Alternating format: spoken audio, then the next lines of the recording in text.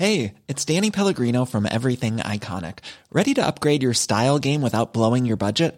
Check out Quince. They've got all the good stuff, shirts and polos, activewear, and fine leather goods, all at 50 to 80% less than other high-end brands.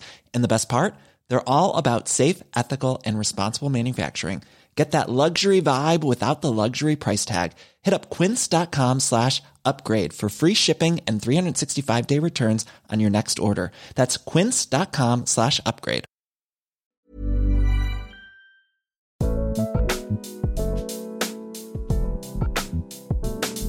Hello and welcome to Changes. It is Annie McManus here for what is to be the final episode of Changes this year. And we're going to look back at the year as a whole and look at change in 2023, the big societal, cultural, political changes that have happened over the last year.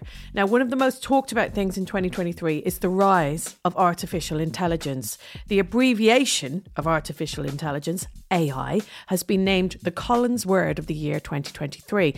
And in the spirit of this, I decided to ask ChatGPT to write today's introduction for my guest. So here goes. This is not me talking. This is AI.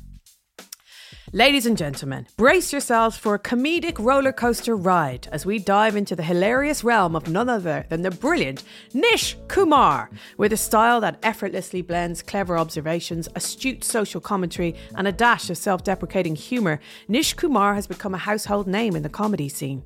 Born with the uncanny ability to turn the mundane into the uproarious, Nish's comedic prowess knows no bounds. You may recognise Nish from his stellar performances and acclaimed shows like The MASH Report, or from his riotous stand-up specials that have left audiences in stitches. His unique perspective and fearless approach to tackling complex subjects set him apart, making him a beloved figure in the comedy world. So, without further ado, let's give a warm welcome to the one and only Nish Kumar. Hello, Wow. Nish. I felt like that deserved some sort of a round of applause at the end. Thank you, Skynet. So what the ChatGPT failed to mention is your fabulous podcast, Pod Save the UK with Coco Khan, which I'm going to be honest, I discovered upon doing the research for you and have now completely fallen in love with. It's such a brilliant podcast. Thanks, honey. Yeah. How are you? I'm good. Did you like that intro? I feel like I've come out quite well out of that, to be honest with you. I mean, listen, I'm going to do that every week from now on. They did. I mean, if you just take out some of the adjectives, I think it could be all right. Uproarious, I liked. It would have been an interesting experiment to see if you just done that without contextualizing it. Yeah. And seen if people would have noticed. If they noticed, yeah. So listen, Nish, before I go over what's happened this year, a kind of summary, I suppose, how would you sum up 2023? How will you look back on this year? I don't think this is going to go down as one of humanity's finer years in the history books. It has definitely been a sort of miserable news time. I think the worst thing about it is that there's not like an end point to the current bout of misery. Like, it doesn't seem like there's an easy or obvious solution to the Israel-Gaza crisis. It doesn't feel like anybody's really working towards any kind of conclusion that isn't awful to that situation.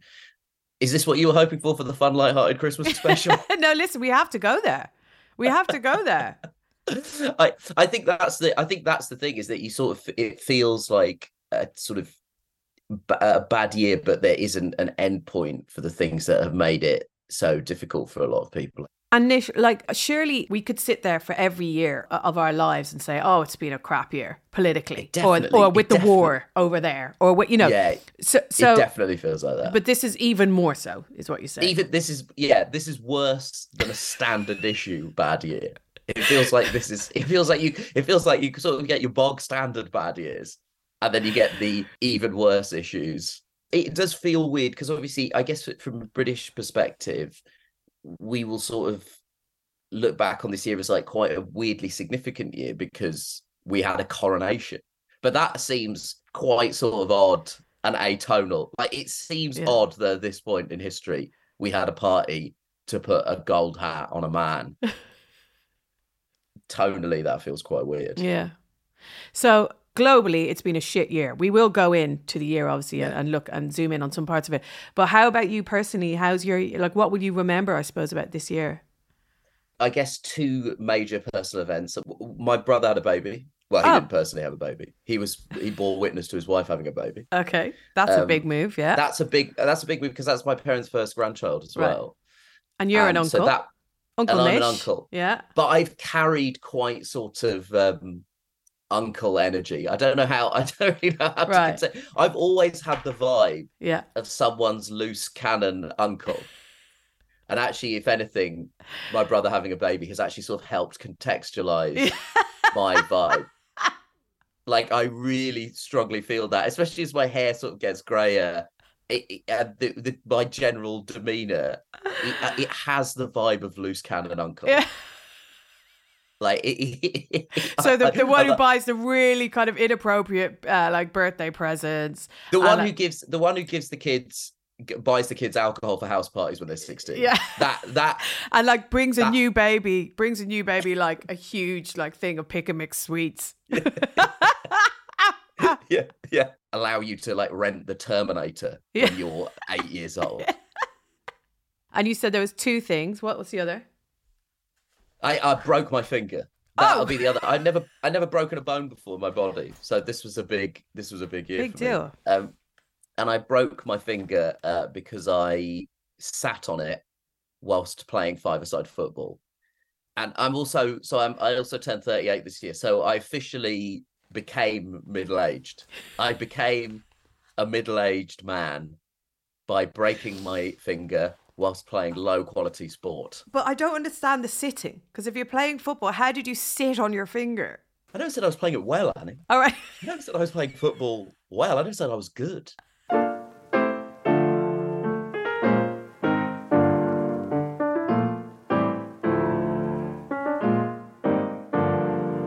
So, 2023 was a year of ongoing war in Ukraine, a new and hugely divisive crisis in Israel and Palestine, climate change chaos, the UK got a new king, cinema got a revival with Barbenheimer, immigration has become an even bigger issue, Prince Harry became an author, Hollywood went on strike, Russell Brand was exposed for sexual assault, Taylor Swift became a billionaire, and AI officially became the most terrifying thing in the world.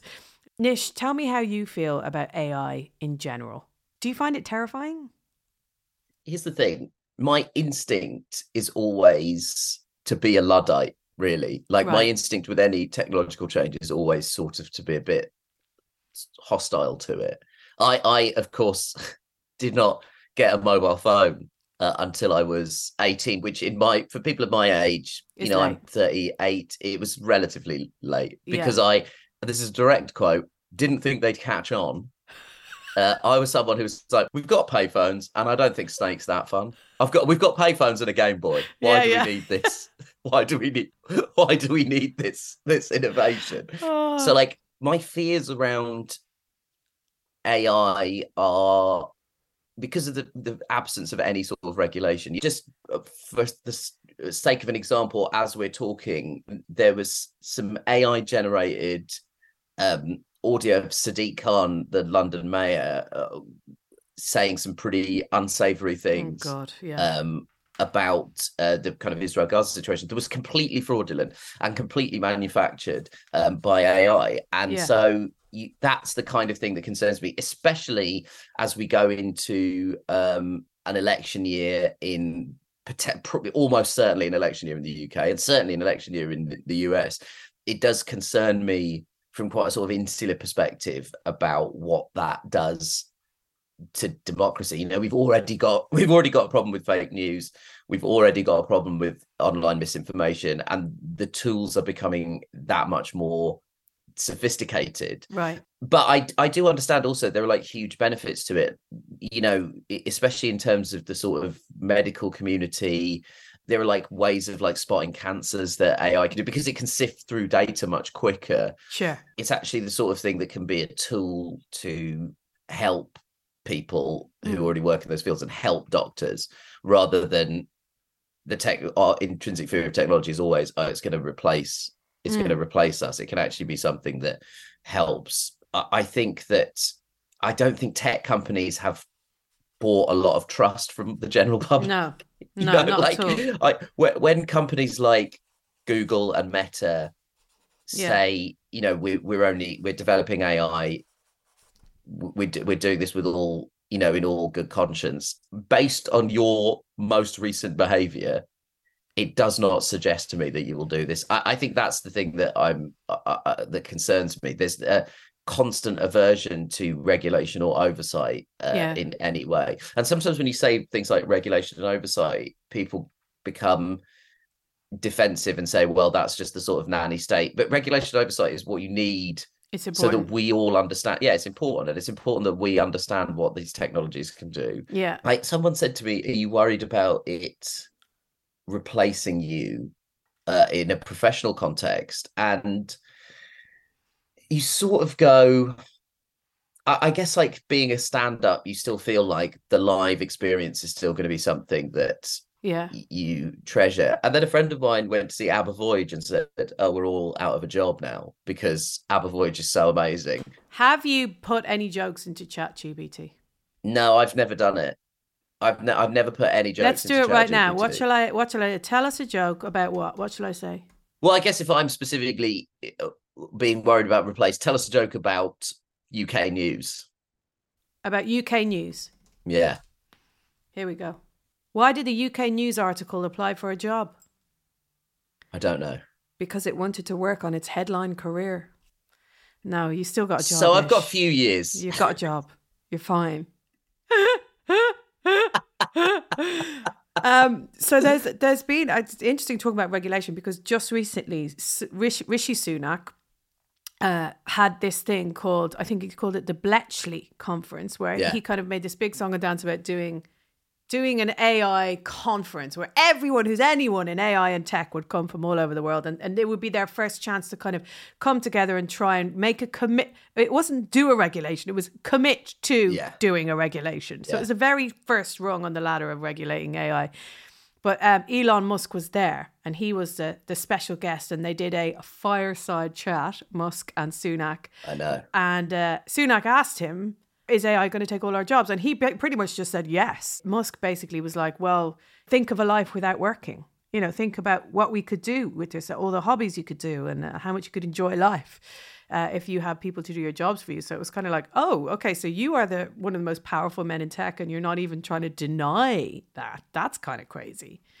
Yeah, I mean, listen, I completely see why that would be scary to people. I am struggling to take anything he says seriously at the moment. Why? Because is he like microdosing? Did he take some mushrooms before he did that press conference with Sunak? Like I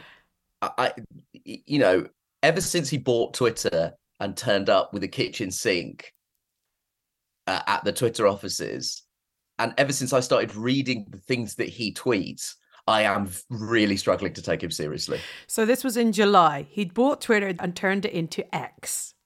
Yeah, he's turned it. I think he's owned it officially for about a year, but yeah, he renamed it X. And I've just seen some of the things that he tweets. I think when you see somebody tweeting and the things that they're tweeting sound like things your dad WhatsApps you. Yeah. I think you start to struggle to take them seriously as a tech leader. Listen, I'm sure that in spite of all of his public provocations, he still remains an expert on AI. But I am increasingly struggling to take any pronouncements he makes seriously. Let's preface this quote with what you've just said. So the direct quote is, it's hard to say exactly what that moment is, but there will come a point where no job is needed. You can do a job if you want a job, but the AI will do everything. There you go. Yeah, and I mean... That's a lie. Think of every manual job there is. The AI won't be able to change nappies. I think what you've done there is maybe giving him too much. He doesn't consider that to be work. I'm not sure how hands-on a father he is. I don't know. How many kids has he got now? Some five or six. He's got a few kids, but I don't know. I think he might be father in name only. He might be a bit of a fino, if you know what I mean. we should mention as well, in July, so when Twitter changed to X in July, Zuckerberg, as in Mark, launched Threads, and then Elon Musk challenged Mark Zuckerberg to a cage fight. But he couldn't do it because he had a bad back at the time. So it's been postponed. But the whole thing is so pantomime, isn't it? My 10-year-old dressed up as Elon Musk for Halloween. Like that is, you know, he watches YouTube shorts. He's all in that world. That's to him a huge cultural figure. I just had to print out a picture of his face on the printer, and then he stuck it to a cardboard box and just like held it up over his face, and everyone thought it was hilarious. He got all the sweets. You know what I'm annoyed about? Not your son, that sounds adorable and fun. Yeah. What annoys me is, why do we have to think rich people are cool? Correct. I think that's the thing that annoys me more than anything about this. You know, say what you will about Bill Gates. The guy was a fucking nerd. Yeah. And we all thought he was a fucking nerd, and his friend was a paperclip. You know, previous era of hypercapitalists, they were happy just being extremely rich. But now Elon Musk has to like hang out at music festivals. It's like, fuck off. Like, this is our break from. We understand you've won. Systemically, you have won. And our one refuge is culture and art and music festivals. Get the fuck out of our stuff. You have everything else. Go and sit in your rich... I don't understand why we have to... It's not enough that they own us.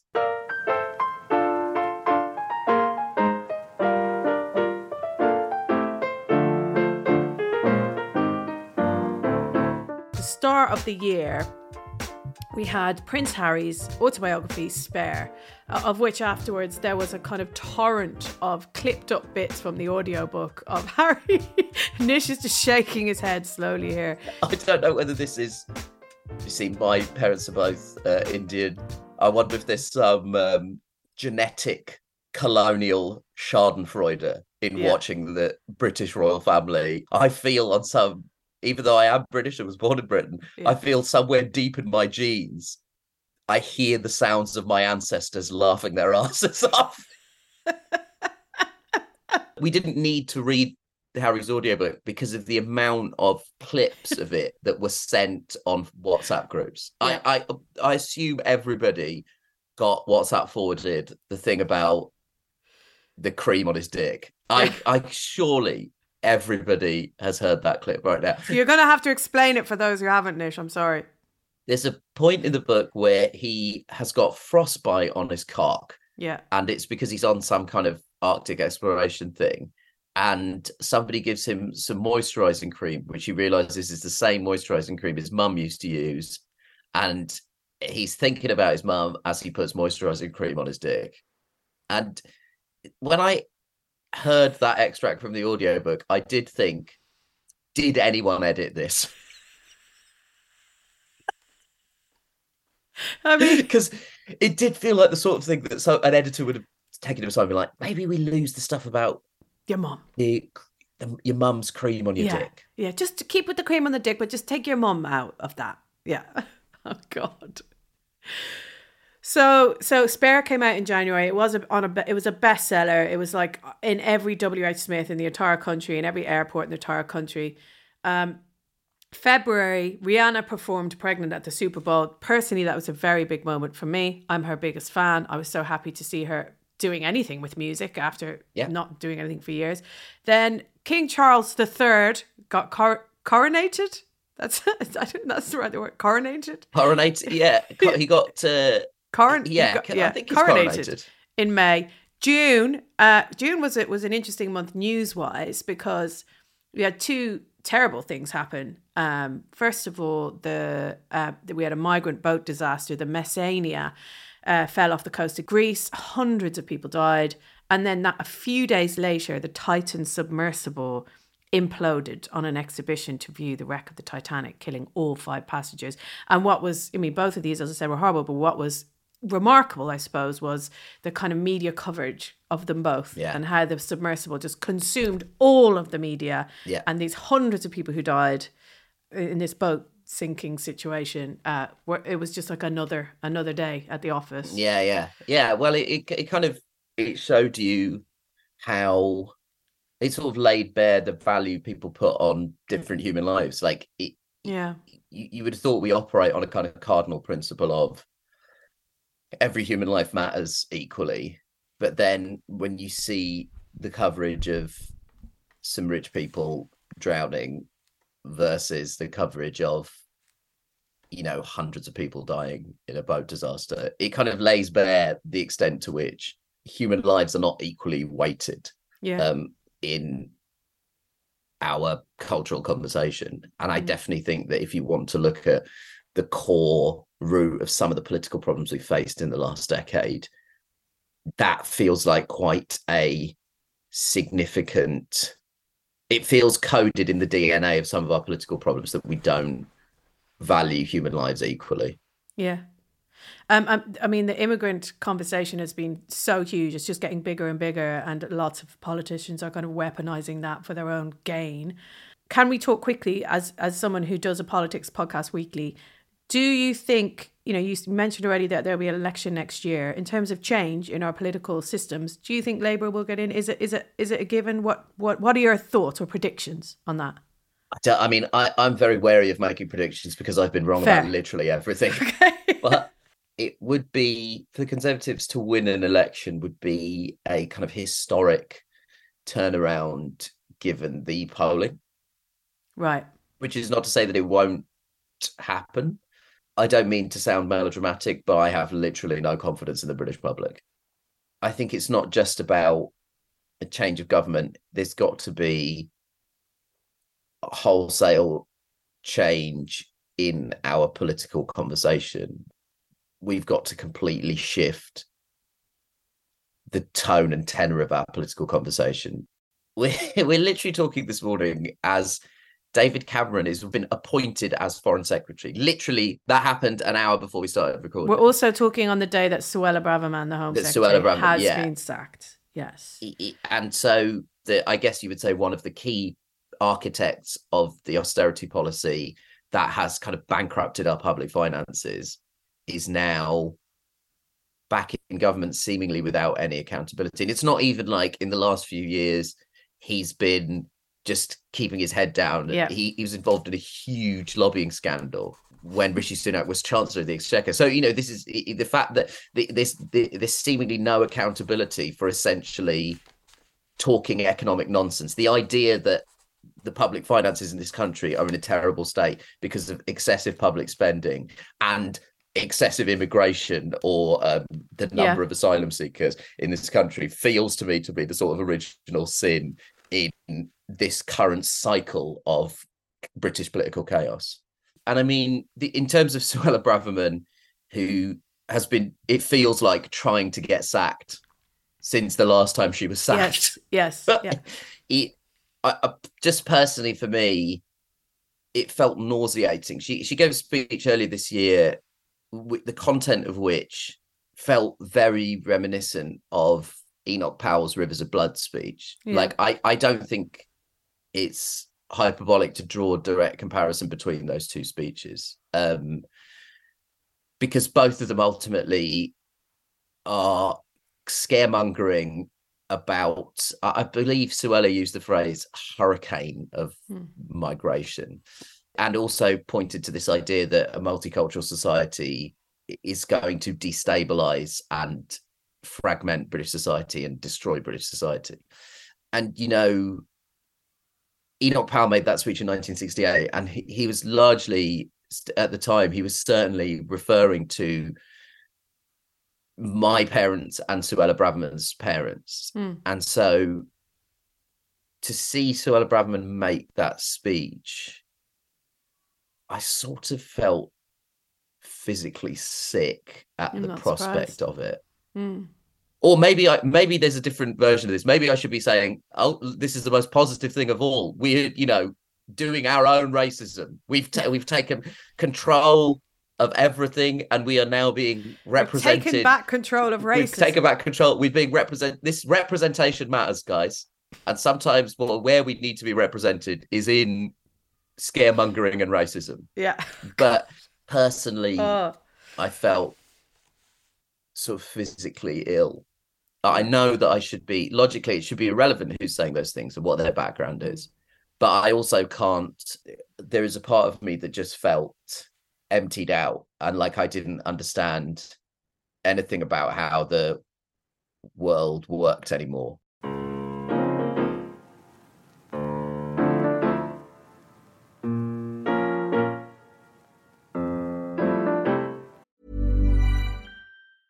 Hey, I'm Ryan Reynolds. Recently, I asked Mint Mobile's legal team if big wireless companies are allowed to raise prices due to inflation. They said yes. And then when I asked if raising prices technically violates those onerous 2-year contracts, they said, "What the f*** are you talking about, you insane Hollywood ass?" So to recap, we're cutting the price of Mint Unlimited from $30 a month to just $15 a month. Give it a try at mintmobile.com/switch. $45 up front for 3 months plus taxes and fees. Promo rate for new customers for limited time. Unlimited more than 40 gigabytes per month. Slows full terms at mintmobile.com. When you need mealtime inspiration, it's worth shopping Kroger, where you'll find over 30,000 mouth-watering choices that excite your inner foodie. And no matter what tasty choice you make, you'll enjoy our everyday low prices, plus extra ways to save, like digital coupons worth over $600 each week. You can also save up to $1 off per gallon at the pump with fuel points. More savings and more inspiring flavors make shopping Kroger worth it every time. Kroger, fresh for everyone. Fuel restrictions apply. Let's talk about more that's happened this year. Sinead O'Connor died at the end of July, which is a big thing for Irish people, well, and people all over the world. We had the SAG-AFTRA strikes in July. Yeah. And then also summer in general of 2023 broke temperature records globally by a wide margin. And these record-breaking temperatures continued into September. So 2023 still is on track to be the hottest year ever. Just take that in, guys. Ever. As I'm saying this, I've got a sunbeam coming in through the window as if to say, and what? I'll be honest with you, Annie, it looks very fucking on the nose. Does it? It's a bit It's too... Go away, son! Because it seems to be specifically aimed at your eyeball. It's like somebody's working with the mother of all laser pointers. Like it's almost right in your left eye. It won't go away. It's like it's heard you talking about it and it's trying to burn a hole in your brain. I do want to talk about the Women's World Cup, though, in August. I don't often on social media have rants, right? But I was drunk in an airport. It was delayed. The plane was I was in Glasgow Airport. I'd had dinner on my own. I was on glass of wine number 2. 3. Let anyone who has not, whilst drunk, gone on a tirade on social media, cast the first stone. Right. And England had just lost the Women's World Cup. 1-0 to Spain. And there'd already been loads of shit going on in the Spanish women's football team. But then we had the Luis Rubiales incident where he basically got the captain of the Spanish team and got her cheeks in between his hands and planted a big kiss on her, right? There was no consent given. There was no time to consent. It was and he did the classic thing where he was like, I didn't do anything wrong. He refused to resign. I went on a rant in the airport. But what was nice is that for once the right thing happened. What you needed in that point was the male players to go, actually, no, we're not, we're going to stand with the female team here. And they did. A lot of the big ones did. The team refused to play. And then this guy, Luis Rubiales, eventually he was banned from football for 3 years. So it was like, okay, good. I'm so glad. But also I'm so pissed off that huge, massive game got, marred by a man fucking doing. Especially after a tournament where, in terms of the television audience and the audience turning out at games, we should only really be talking about it as a massive success story for women's football. Right. But at the same time, we still find ourselves in a situation where, once again, the thing with FIFA that everybody has to remember is it is and has always been primarily a safe haven for corrupted sex pests. That's why the organisation. There's some stuff in there about football administration, but its primary function is to provide a safe haven for the financially corrupt or the sexual pests.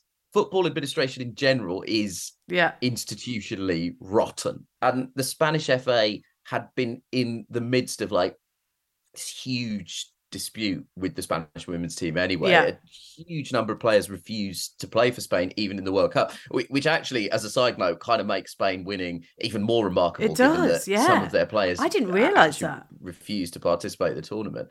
But yes, so the Spanish FA, like FIFA, like UEFA, like a lot of football administration bodies, has clearly got some. It's an orchard full of bad apples. Yeah.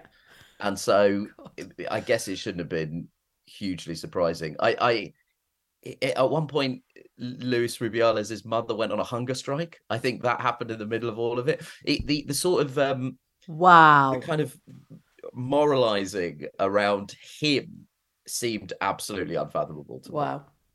Like it was wild shit.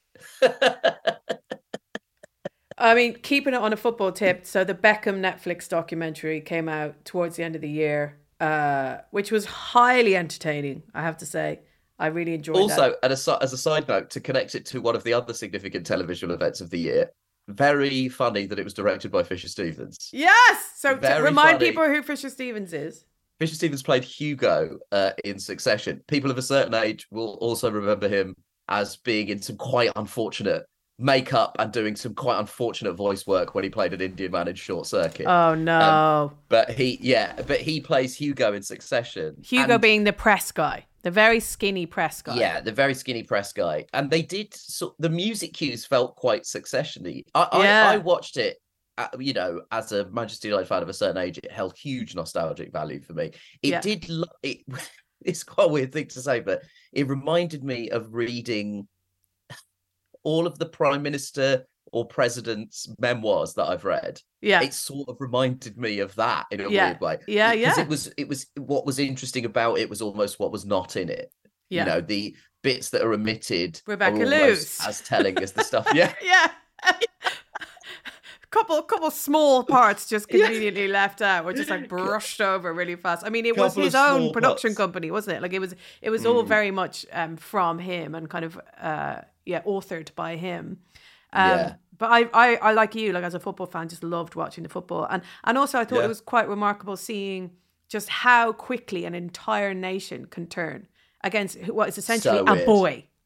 So weird. That was brutal. From when he did the foul in the World Cup, and there was like people were burning effigies of him. Like it was that anyone would have to go through that. And this is pre-mental health discourse. This is like unbelievable.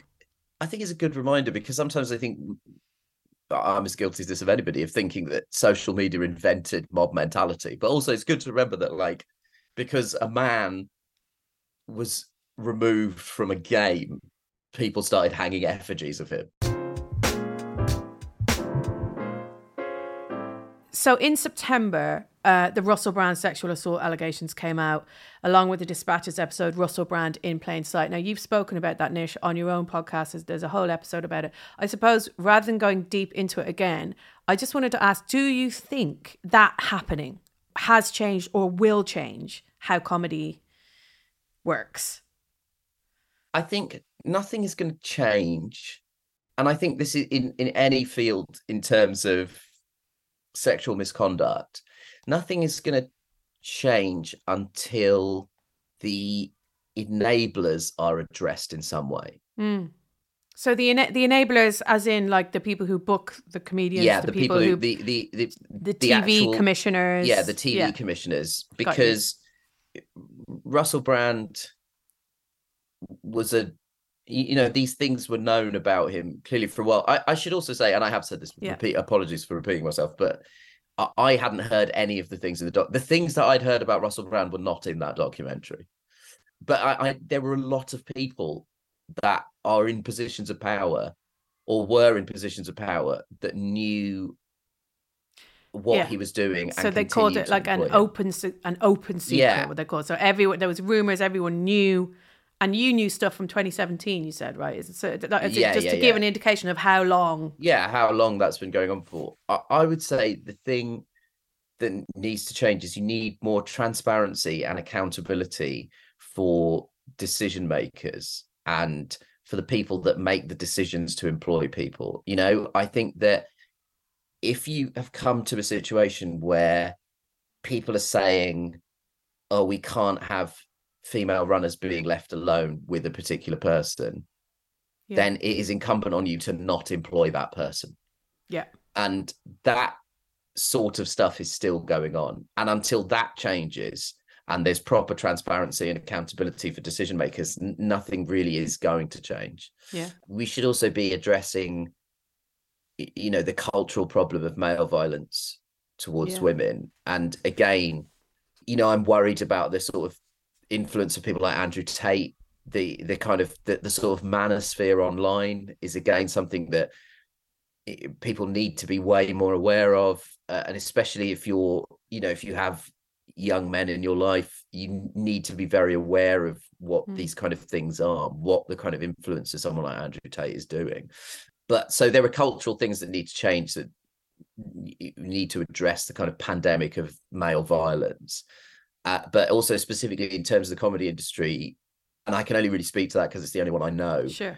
There needs to be more accountability for the people that facilitate these people. If 52% of the population cannot be left alone with someone, you should not be employing them. That should be a pretty cardinal principle, I would have thought. And until there's kind of more done to address those people, we won't see systemic change. That's the most important thing that has to come out of this. I mean, just to take it to another sphere, we've seen it in policing this year. Like finally the Met have had to kind of come clean and admit there's a problem and do something about that, which is some sort of positivity, I suppose. Yeah. So towards the end of this year, we will forever remember the end of 2023 as, you know, Israel and Palestine, Hamas launching an attack on Israel on the 7th of October and all the horrific scenes that have come from that, been hugely, hugely divisive. I've never seen anything like it with regards to social media and how polarizing this whole thing has been. We don't need to get into it apart from just to say that it's happened and to, you know, acknowledge that. Also running alongside that, the COVID inquiry, just really exposed the government for kind of exactly what I suspected them of being. It's a complete shit show, really, during that whole thing. Yeah, I mean, in a sense, I think especially with something like Israel and Gaza, it's hard not to be a sense of things coming back around again, because I sort of feel the same way that I did in the early 2000s with, you know, the war on terror. You have this horrendous terrorist attack, but then you respond with collective punishment, and it didn't work, you know, in the early 2000s. And all it results in is more civilian death. And I sort of feel that there has to be a better way through this. We've left Afghanistan in a situation as bad as it was when we found it. The collective punishment post 9/11 didn't work. So that you know, there's that feeling of circularity with all of these things. I think with the COVID inquiry, the thing to say is we're having a lot of stuff confirmed. You know, the rumors around you know, phrases like "let the bodies pile high." These were all things that we'd heard were rumored to have been said, and the inquiry sort of just is ticking them off. I think it's a hugely important process that is happening, right? And I also appreciate that there are people I know who just are like, I can't really read anything about the COVID inquiry because it's too recent, it's too fresh, which I completely understand. You know, we all just live through it. It feels like a nightmare. But it's so important that this stuff is happening because, again, to take it back to the early 2000s, by the time the Iraq War inquiry had happened, it was, you know, 2015, 16. And I think that by then, a lot of people involved have sort of disappeared into the ether, and there was no sense of account. So it's essential that the code inquiry happens now. Yeah. And there is a public record of the things that we all went through and the decisions that were made that put us through all of this stuff. Yeah. I think it is confirming what a lot of us suspected, that Boris Johnson was unfit for office and he was not capable. And even people who are still sort of apologists for him, you know, are saying things like, well, he was ill suited to this crisis. And you go, well, if he was ill suited to this, he shouldn't have been doing the fucking job. Yeah. I'm sorry. It's just that there is a chance that a crisis could happen while you're Prime Minister. And if that's not your bag, don't apply for the goddamn job. Nish, before I let you go, what would you like to see change in 2024? I'm sorry.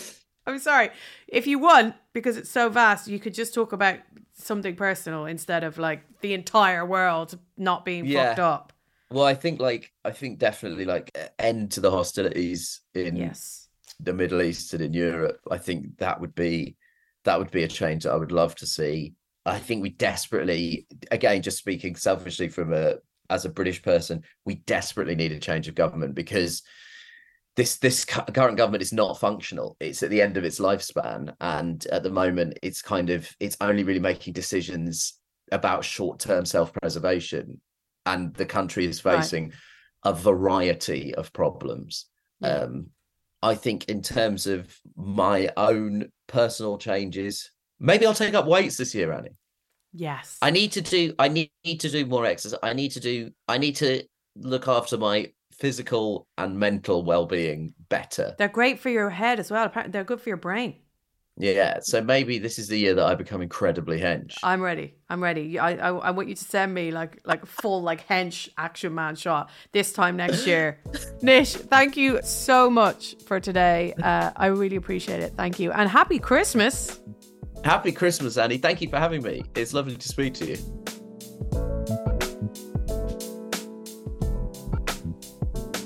Thank you so much to Nish Kumar. You can listen to his podcast, Pod Save the UK, with the journalist Coco Khan, wherever you get your podcasts. It's such a great podcast, really accessible, really funny, a lighthearted, but still really, really informative look at the kind of week in politics. So yeah, go check that out. And that is it, lads. That is it for changes in 2023. We started the year with Jeanette McCurdy, who released her memoir, I'm Glad My Mum Died, last Christmas. And we've had a huge variety of guests since. A hugely talked about episode was Kay Tempest. We had Louis Theroux on. We had Idris Elba. Dolly Alderton came on to talk about heartbreak.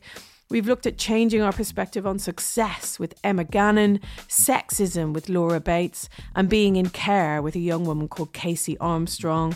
Leah Williamson joined us to talk about football and her setbacks in her career. Fern Cotton and Jade Adams shared their changes. And we even heard the stories of Amanda Knox and whistleblower Chelsea Manning as well. So many amazing episodes to mention.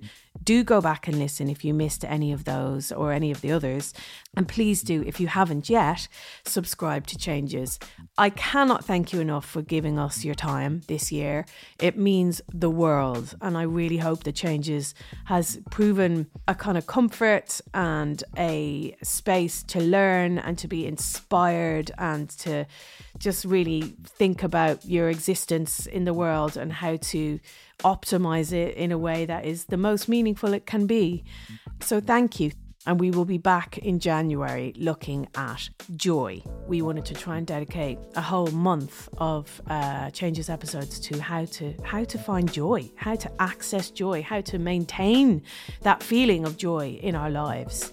So I can't wait to bring you an amazing series of episodes around that next year. In the meantime, happy bloody Christmas. I hope you have a really good holiday season. I will see you in the new year, 2024. Let's do this.